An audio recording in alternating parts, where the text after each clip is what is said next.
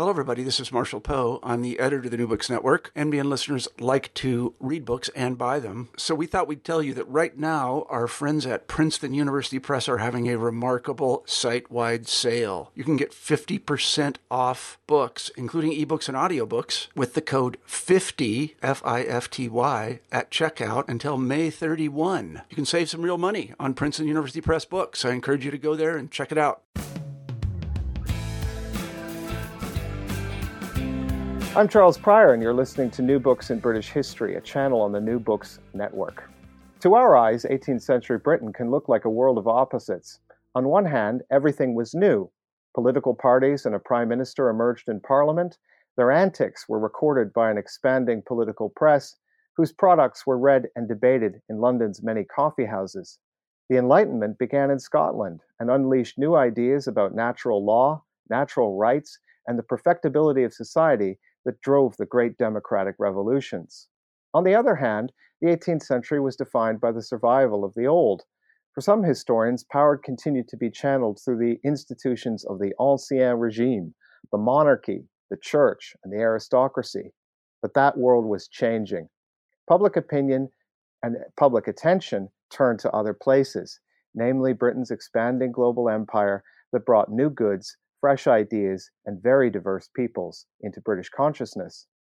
Ryan Hanley is British Academy Postdoctoral Fellow and a Senior Research Associate in History at the University of Bristol. In Beyond Slavery and Abolition, Black British Writing, he seeks to shift the focus of Black history away from slavery and abolition and towards something more complex. In a series of beautifully turned intellectual and cultural biographies, he reveals the contribution of Black writers to politics, culture, and the arts in 18th century Britain, helping it along the way to becoming modern. Ryan Hanley joins me from Bristol. Ryan, it's great to talk to you. Hi, thanks for having me. So this is your first book, and congratulations. I wonder if you can tell us about how you framed the project and the journey that the book and you took from turning this from a doctoral thesis into a first published book. So the journey of this book began even before I started doing my PhD. So I sort of first encountered some of the questions that I'm trying to answer in the book as an undergraduate. And so during my second year of my undergraduate degree in English literature, I was given a research project to do. And one of the options on the list of projects was find out a little bit more about James Albert Ukorsaw Groniosaw. And I thought, well, this is a name that I've absolutely never heard of. Who is this person? It turns out he's the first ever published Black author in Britain. And we knew very, very little about him. So I went off as a second year undergrad and did a little bit of archival research. And I was lucky enough to find a manuscript letter by Groniosaw that had been misfiled in an archive in Cambridge and had never been kind of allocated to Groniosaw. So that was the sort of my first taste of historical research, of proper kind of archival research. But it was also interesting to see that in that letter, Groniosaw is taking an interest in things that are beyond slavery and abolition. He's not just talking about slavery in the way that all of the kind of secondary literature seemed to suggest that he would be. He was talking about religion and found religion to be more important than the question of slavery. So I pursued that sort of thread of research into the Black intellectual presence during this period, all the way through the master's, and then I did a PhD on the subject, which brought together a group of these authors. I guess for me, the biggest kind of step in the journey from taking it from a PhD thesis and turning that into a book was actually the move away from the kind of exactitude and precision of an exam piece into making some bolder claims about the significance of these authors and their centrality to a whole range of issues. So in a PhD thesis, you're encouraged to be to hedge your bets a little bit and to couch the sort of claims that you're making in very cautious terms. Whereas in a book, I think that you need to stand up for yourself a little bit more and to make strong claims And in my case, that's about the significance and the importance of these Black intellectuals to a whole range of British social, cultural, and political history. So there's some excellent advice for any PhD students who are listening to us. Be safe, then be bold later. So you mentioned, I mean, this goes back to your undergraduate. So can you take us through the process? You encountered Gronyo Tsaw very early on, but how did the process of choosing authors take place? I mean, how did you choose them? Why did you choose them? Which ones were well known? Which ones were obscure? And we'll come back to specific examples in a second. But I think just more broadly speaking, how did you select? How did these people come to your attention? Well, in some ways, it was a relatively easy process because I knew I wanted to work on the late 18th, early 19th centuries. It was just the period that had always kind of held my interest the most, and it's also the period that overlaps with the abolition movement. So the period 1770 to 1830 was my kind of starting point. And there's actually a very small pool of published Black British writing to emerge during that period. There's a bit more if you take into account the whole Atlantic world. So there's American authors alongside there that aren't in the book because they've been slightly better covered by the existing literature. As a PhD student, my kind of main thing that I wanted to do was everyone except Equiano, because Olaudah Equiano is such a well-known figure and that there's actually been quite a lot written about him and his contribution, largely to the anti-slavery movement, it should be said, but there's a little bit of acknowledgement that he was an important political figure in his own right. Now, when I went to turn that into a book, I added a chapter on Equiano, partly because that's what people want to read about, and partly because it's a good way to kind of introduce people who might have only encountered Olaudah Equiano and the interesting narrative. It's a good way to kind of draw people in from that position into this whole kind of range, this whole constellation of Black intellectual stars in Britain at the time. So the specific authors that I'm covering in this book are, it's a good test if I can remember all 8, Eucorsaw Gronyo Tsaw. The next one is Ignatius Sancho. The third author is Ottobah Cugoano. The fourth is Olaudah Equiano. The fifth is Boston King. The sixth is John Jay. The seventh is Robert Wedderburn, and the eighth is Mary Prince. So those are in chronological order. Okay. Yeah. So we're going to deal with a group of those later on. We don't have the time to go through the whole lot of them, but so you, on one level, this book is a series, as I said in the introduction, of sort of intellectual cultural biographies where you sort of position these people, and the second layer of interpretation in the book, which I think is really compelling and interesting, is the focus that you place on networks. And you divide your networks into sort of 3 types. There's networks of celebrity, networks of evangelicals, religious networks, and then finally networks of radicals, political radicals. Why and how did your writers, I guess the question would be, how do they find their way onto and into these networks? Yeah, so the kinds of the way that I've divided the book up is in these 3 kind of categories of networks, and that's the way that I try to situate the Black intellectual presence into a broader picture of British history during this period. So the first part of the book is called Black Celebrities, and that's Ignatius Sancho, Olaudah Equiano, and Mary Prince. The argument of that section is that these Black authors kind of use their social networks, and their social networks to an extent use them to make them famous or well known within Britain, even for a very short time. And I guess one of the key kind of intellectual questions of the book is about the tension between the agency of the authors themselves and the ways in which their networks are attempting to frame their message to get between us and the authors, if you see what I mean. So in terms of the celebrity networks, they're quite diverse. I think that Equiano is the individual who has the kind of strongest sense of control over how his personal image is being represented. I think that's something he's really good at, and I guess we can talk about that a bit more later. In the case of somebody like Mary Prince, because she has that kind of intersectional identity of being a Black woman author, her attention is weighted slightly differently. I think that she possibly has slightly less authorial control over how she's being represented. So the celebrity section is quite a diverse one. And then Ignatius Sancho, his letters weren't published until after he died. So it's a totally different dynamic there as well.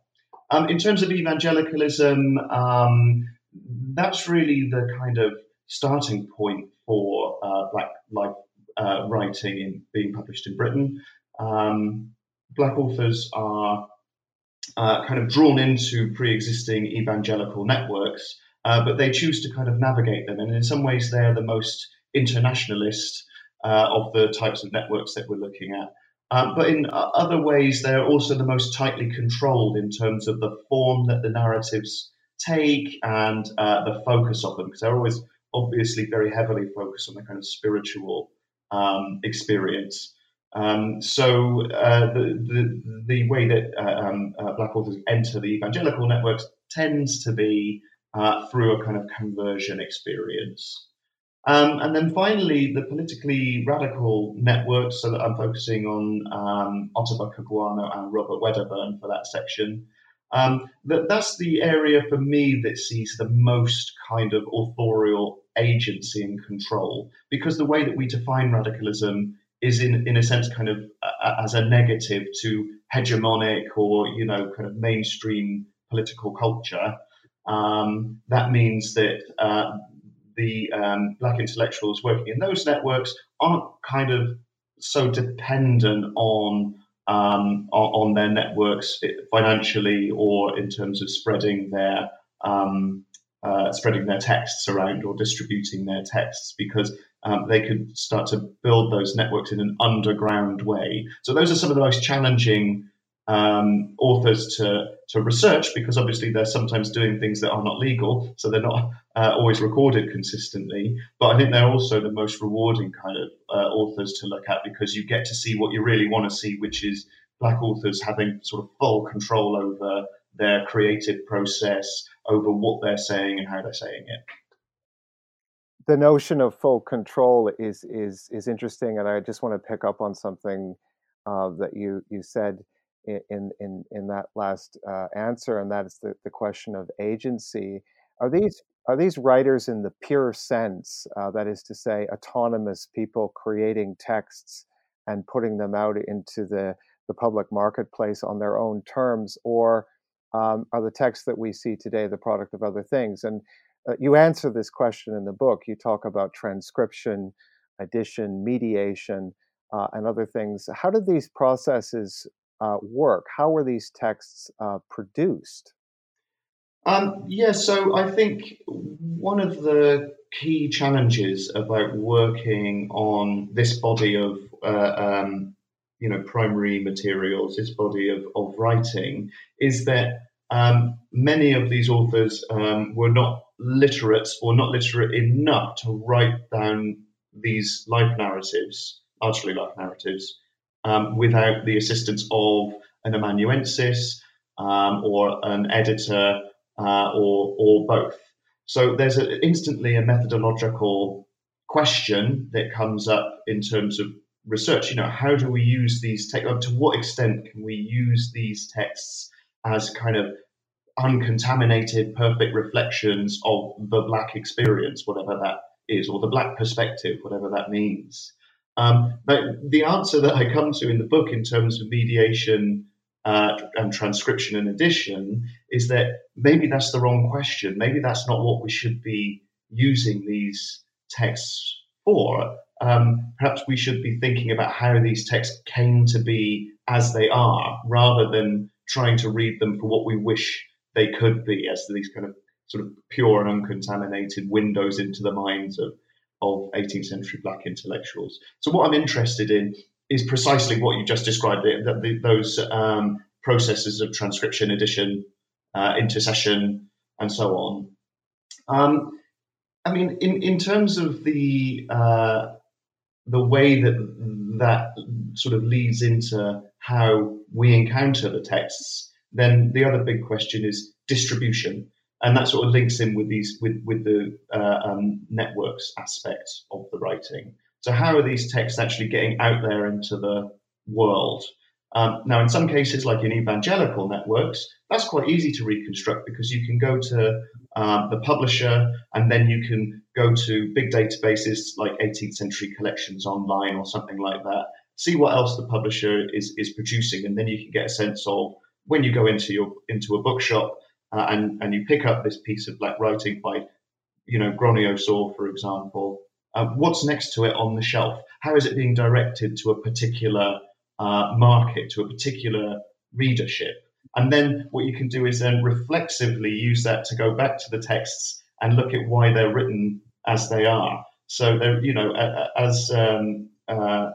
just as when you read a novel today, or when you pick up my book, that's not just the work of one person. It's called a monograph, but it's not just one person's work. It's gone through the hands of editors. It's come to you through a publisher. It's come to you through a kind of form of transmission from something that I was thinking to something that you're holding in your hands and reading and interacting with as an artifact, as well as a kind of floating bit of text in the void. Those are kind of key questions that I'm interested in.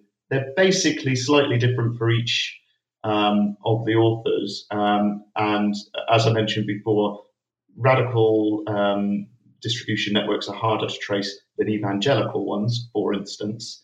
But that's a big part of the book, is to try to unpick how that works for each individual author. You say in the acknowledgements that this book itself is the product of many hands, and that's true. And I suppose this recording is part of the book's story. So, in other words, there's really nothing terribly unusual going on in the 18th century with respect to these authors. This is normal for publication, or are these authors identified and selected by people who think that there could be money to be made here? Is there anything exploitative about this? Well, the book is called Beyond Slavery and Abolition, but it doesn't sort of throw out the question of slavery altogether. My point here is that in many cases, the networks of edition and dissemination, transmission, are kind of keen to publicly associate themselves, in some cases, with the anti-slavery movement, or to make some kind of statement around the question of colonial slavery or anti-slavery. And often they will enthusiastically support the production or the promotion of a piece of writing by an African or somebody of African descent in order to make a bigger statement about slavery. So, for instance, if we look at I gave a talk last night, in fact, here in Bristol, about Boston King. And he composed his memoirs while he was staying at Kingswood School just outside of Bristol. And they were published a couple of years later at the precise time when the management committee of Kingswood School, Methodist Kingswood Committee, were really, really keen to make a statement about how abolitionists they were and how much they supported, the ending of the slave trade, but also how abolition could be this very politically moderate thing. And the reason they wanted to do that is because they were keen to make good connections with the administration through the abolitionist William Wilberforce. He was their contact with the kind of Pitt government. So that's just one example of how a network very carefully controls the publication and distribution of a particular text, because they held onto it for 2 years after it was completed before publishing it. Of how they control that kind of process in order to kind of further their own goals. Now, I'm not sure that I would necessarily frame that as straightforwardly exploitative. The way that I think of it is as a tension between authorial agency, the degree of control that an author could have over a text, even if they couldn't write it or control the publication process. But the tension between that and, on the other hand, the goals and aims of the network that surrounded that author and that text as it was published. Okay, thanks. That's very clear. And so I think what we want to do now is sort of turn to discuss four of the writers that you deal with in the book. And I want to begin. You've mentioned already Equiano, obviously the most famous. The interesting narrative is available, I think, as a Penguin classic, and it's taught all over the place, certainly here and in North America. So tell anybody who is listening to this who doesn't know who Equiano is, who is he, and what does he write about, and why is he important? So, Olaudah Equiano, also known as Gustavus Vassa, is probably the most famous African or person of African descent in 18th century Britain and probably in the world in the 18th century, with the possible exception, I suppose, of the African-American poet Phillis Wheatley. Now, Equiano, as I argue in the book, I think really the main reason that Equiano is so famous, is so well known, is because his 1789 autobiography, The Interesting Narrative, is an explicitly and straightforwardly abolitionist, anti-slavery piece of polemic. So he has, to try to give a potted biography of Equiano is quite difficult because he led such an extraordinary life. He was involved in a voyage to the Arctic. He was involved in an abortive slave trading operation on the Mosquito Shore.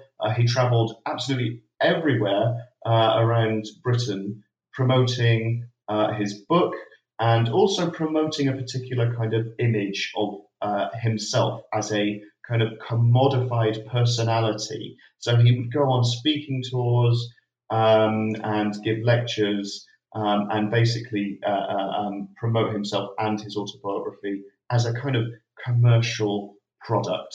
So what I think is really important about Equiano is that he helps to develop the modern idea of what a celebrity is, the idea of a personality that you can consume as a audience member or a participant, and feel that you can kind of engage with the product of Olaudah Equiano. And that's one of the reasons that he has these two names, Gustavus Vassa, which he uses in his private correspondence, and Olaudah Equiano, the celebrity abolitionist, which is the title of the chapter in the book about him.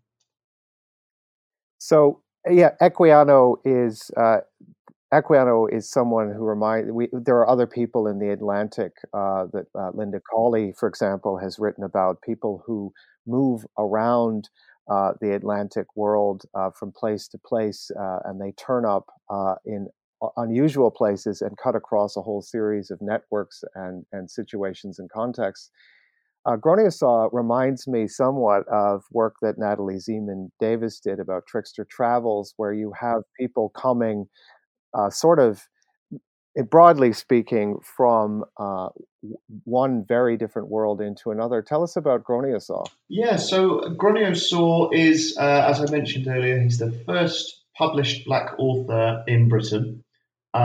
He is very firmly somebody who's interested in the idea of the predestination of the elect.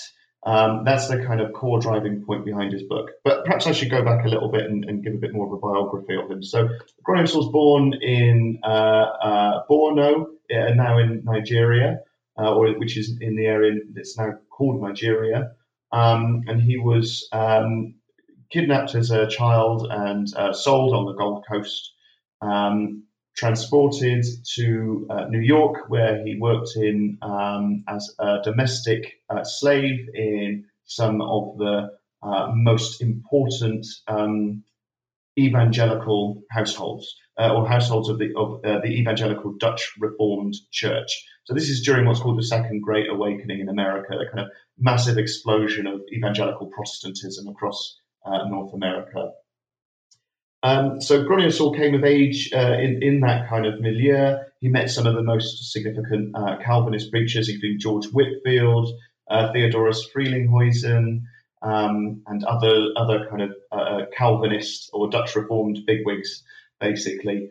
And then upon kind of gaining his freedom, he took part in the 7 Years' War. I think it's called the French and Indian War for North American listeners. Is that right? That's correct. Yeah, just to translate there. It used to be called that, but I think we're trying to figure out a new name. I think 7 Years' War is back in, but... Oh, okay, all right. Well, anyway, Gronio Saul participated as in the 7 Years' War for the British side, and he took part in the capture of Havana and a number of other kind of key incidents that allow us to kind of put a bit of a chronology on his life. And then in about the mid-1760s, he made it over to Britain, where he married an English woman.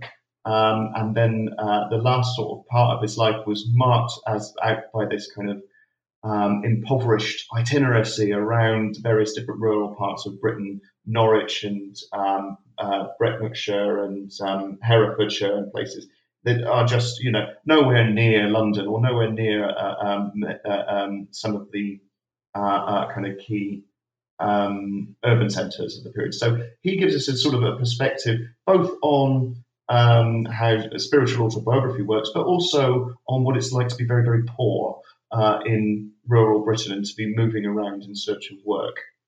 So he's the opposite of Equiano, essentially.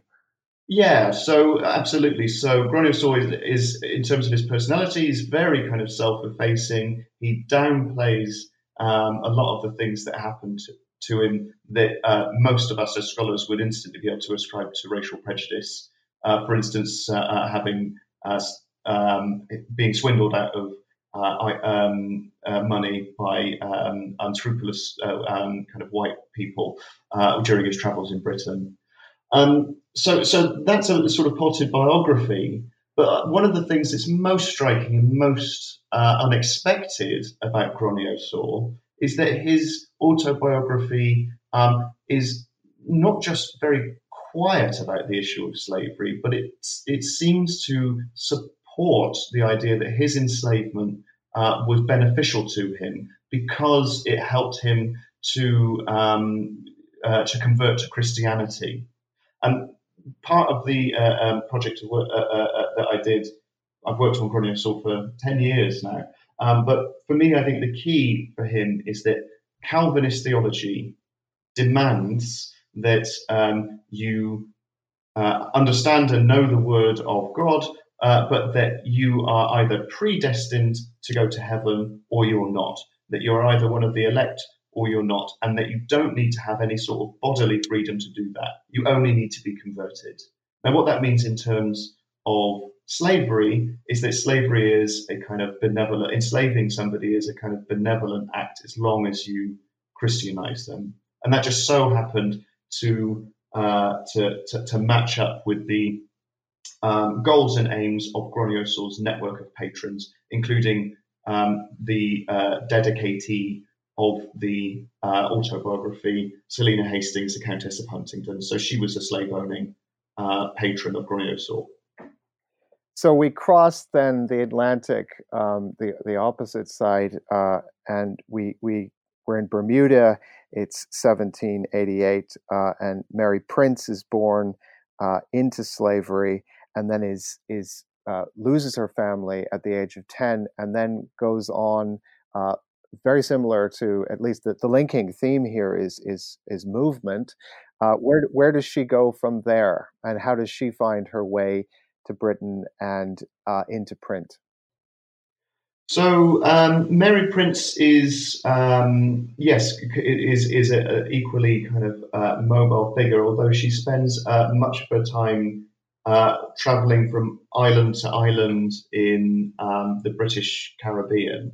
So she works on 3 or 4 different islands. One thing I think is interesting about Prince is that she undertakes unfree labour in ways that are quite different to what we might imagine as the kind of typical form of plantation slavery. So we might think of tobacco fields or cotton fields or sugar plantations. But what Mary Prince shows in her experiences is that slave labour is actually an extremely diverse kind of phenomenon. It takes in quite a lot of different experiences. So, for instance, she works harvesting sea salt, which was a horrible job. It was extremely bad for you. It's very bad for your skin. And she talks about the physical effects of that type of slavery in quite graphic detail. But for the majority of her life, she's working as a domestic slave, undertaking domestic labour, clothes washing, working as a kind of maid to the house, to the slave owners, basically. It's not until 1828 that she comes to Britain with her kind of latest set of slave owners, John and Mary Wood. At that point, because of the Mansfield ruling which is 1772 ruling, that basically allows enslaved people to leave enslavement and not be compelled to return to slavery if they're within mainland Britain. She ends up leaving slavery. She emancipates herself once she gets to Britain, in effect, and travels around London and eventually enters the service of Thomas Pringle, who's a secretary of the Anti-Slavery Society in London. And it's while she's living there, so she's working as a maid and living with Thomas Pringle, and it's while she's living there that she composes her life narrative, The Life of Mary Prince. One thing I think is particularly tricky, and this goes back to what you were saying about the mediation and the intercession and addition, is that Mary Prince's published narrative has this very, very heavy framing by Pringle. So Pringle has edited down the text that has not been written by Prince directly. It's been written down by an amanuensis called Susanna Strickland. So Pringle has very heavily edited this text, and in the introduction he says, I have trimmed and pruned this text into its present shape to make it more agreeable to the reader, or something along those lines. And throughout the text, he keeps interceding, he keeps making his presence known with little footnotes to what she's saying. So she might use the expression, the slang buckra, and then you'll get him saying, this is a West Indian expression, it means white man. And then you get even more egregious intercessions in the text that say things like, this next paragraph is taken down very nearly from Mary's own words. And that leaves you thinking, well, what's the rest of this narrative then if it's not taken down very nearly from Mary's own words? So you can see the process of the text being shaped right there, essentially. Yeah, so it's this almost like Brechtian process where you can absolutely see this really heavy scaffolding that Pringle's keen to erect around the text, so that you read it very much in the desired way. You know, that there's one correct way to interpret Mary Prince's experiences, and that's in the way that's most beneficial to the Anti-Slavery Society. So again, it's a really interesting challenge, and it's a really interesting exercise for me anyway, and it's something that I try to draw out quite a lot in the book, to identify that tension between what Mary Prince may have been saying in the first instance as a verbal, ephemeral kind of process, and what we get in this kind of very heavily mediated, edited text with Pringle's fingerprints all over it. You mentioned early on the third network, if you like, radicalism, harder to trace.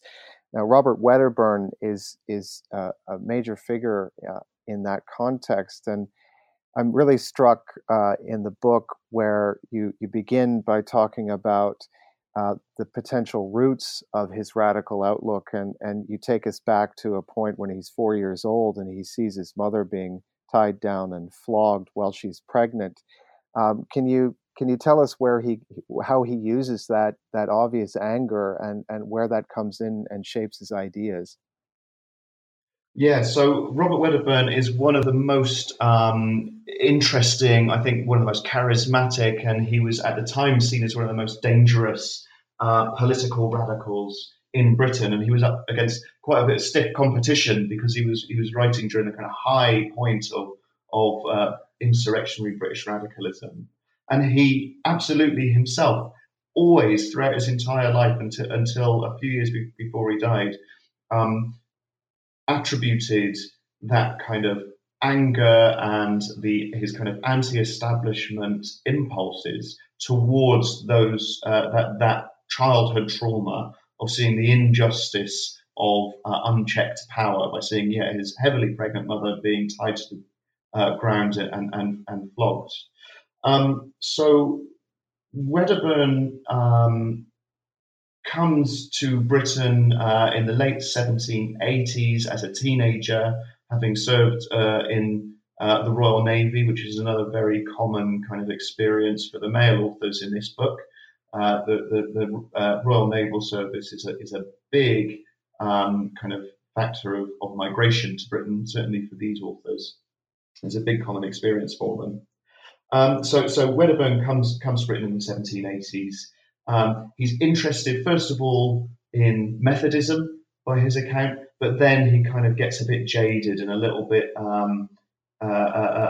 fed up with the infighting that's typical of Methodism during the 1790s. There's a lot of breaks in that religious movement, and so, like a lot of former service people in the 1790s, he's kind of brought into, or he first encounters this radical underworld of people operating right on the fringes of legal society and often spilling over into illegal activities.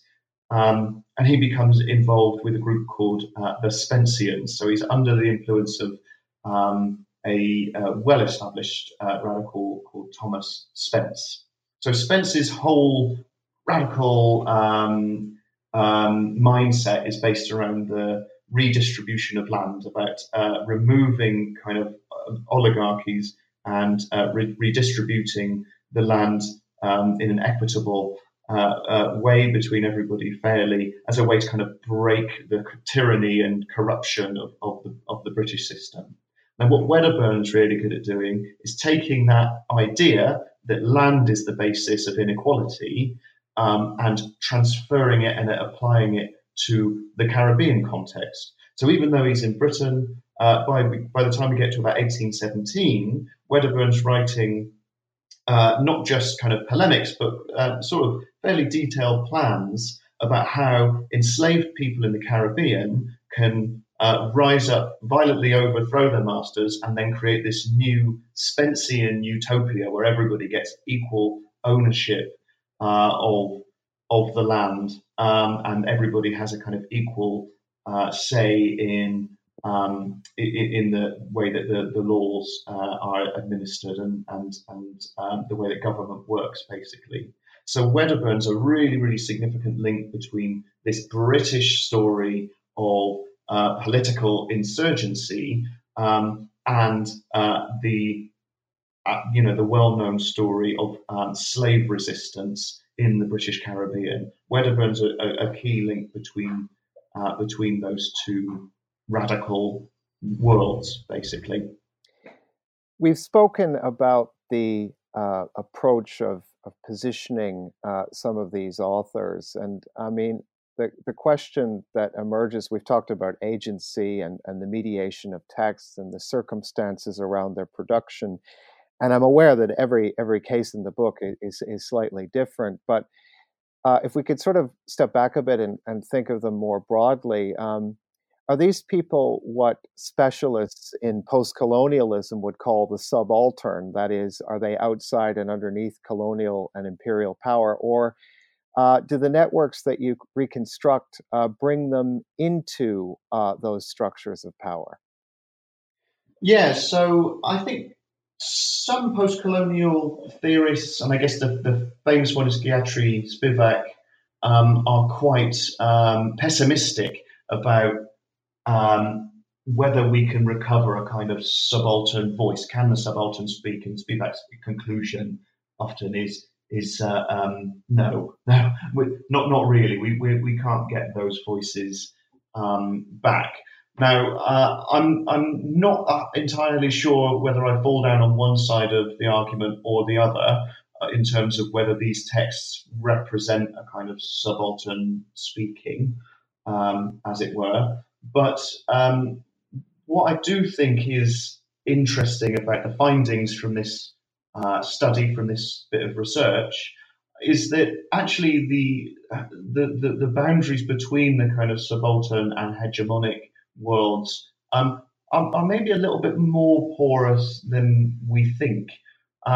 We know that, so I've just described Robert Wedderburn, this incredible radical figure, but we do know that by the early 1830s, Wedderburn is actually arguing against the abolition of slavery itself. So he's arguing that we should be working towards a very gradual kind of system whereby individual enslaved people are able to work and then purchase their own freedom on a case-by-case basis, which is totally out of step with what the abolitionists are doing. But in that sense, Wedderburn is kind of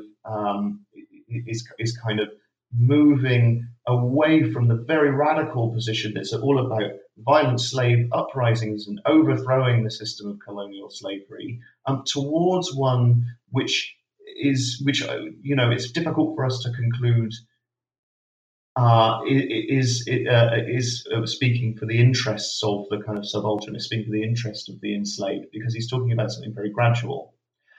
So I think that there is possibly more to it than that binary idea that African descended intellectuals during this period represent this kind of subaltern voice speaking. I think it's a more complicated and it's a sometimes more disturbing story than that.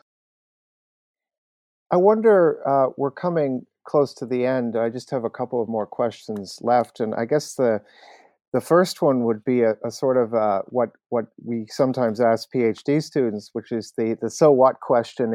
What is the overall significance, the takeaway? You mentioned at the beginning that the process of revising the book, you were looking to make bold claims. What is the bold claim you want to make in this book? So in a nutshell, it's that Black intellectuals weren't peripheral to British society, and they weren't only interested in this one facet of British society. They didn't just care about slavery and abolition.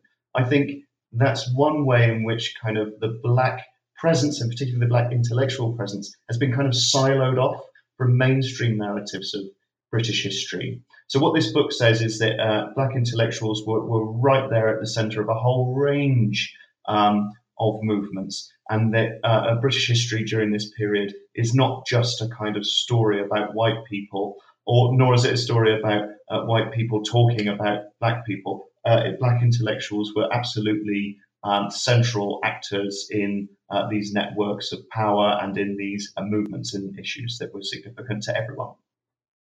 And finally, we historians never rest. You gave a talk last night. You're probably doing something right after this. I know I am. Yep. So, what am I keeping you from working on right now? What is the next project? So the next project is a monograph which is under the provisional title of Slavery in the British Working Class, 1787 to 1838. And it's a study of the relationship between political radicalism and the anti-slavery movements during that period, 1787 to 1838. And it's an attempt to understand how questions around labour and freedom helped to frame working class identity, and how the emergence of working class identity helped to frame the slavery debates. That sounds like a great transition project. Ryan, I want to thank you for your time. And thank you very much for having me.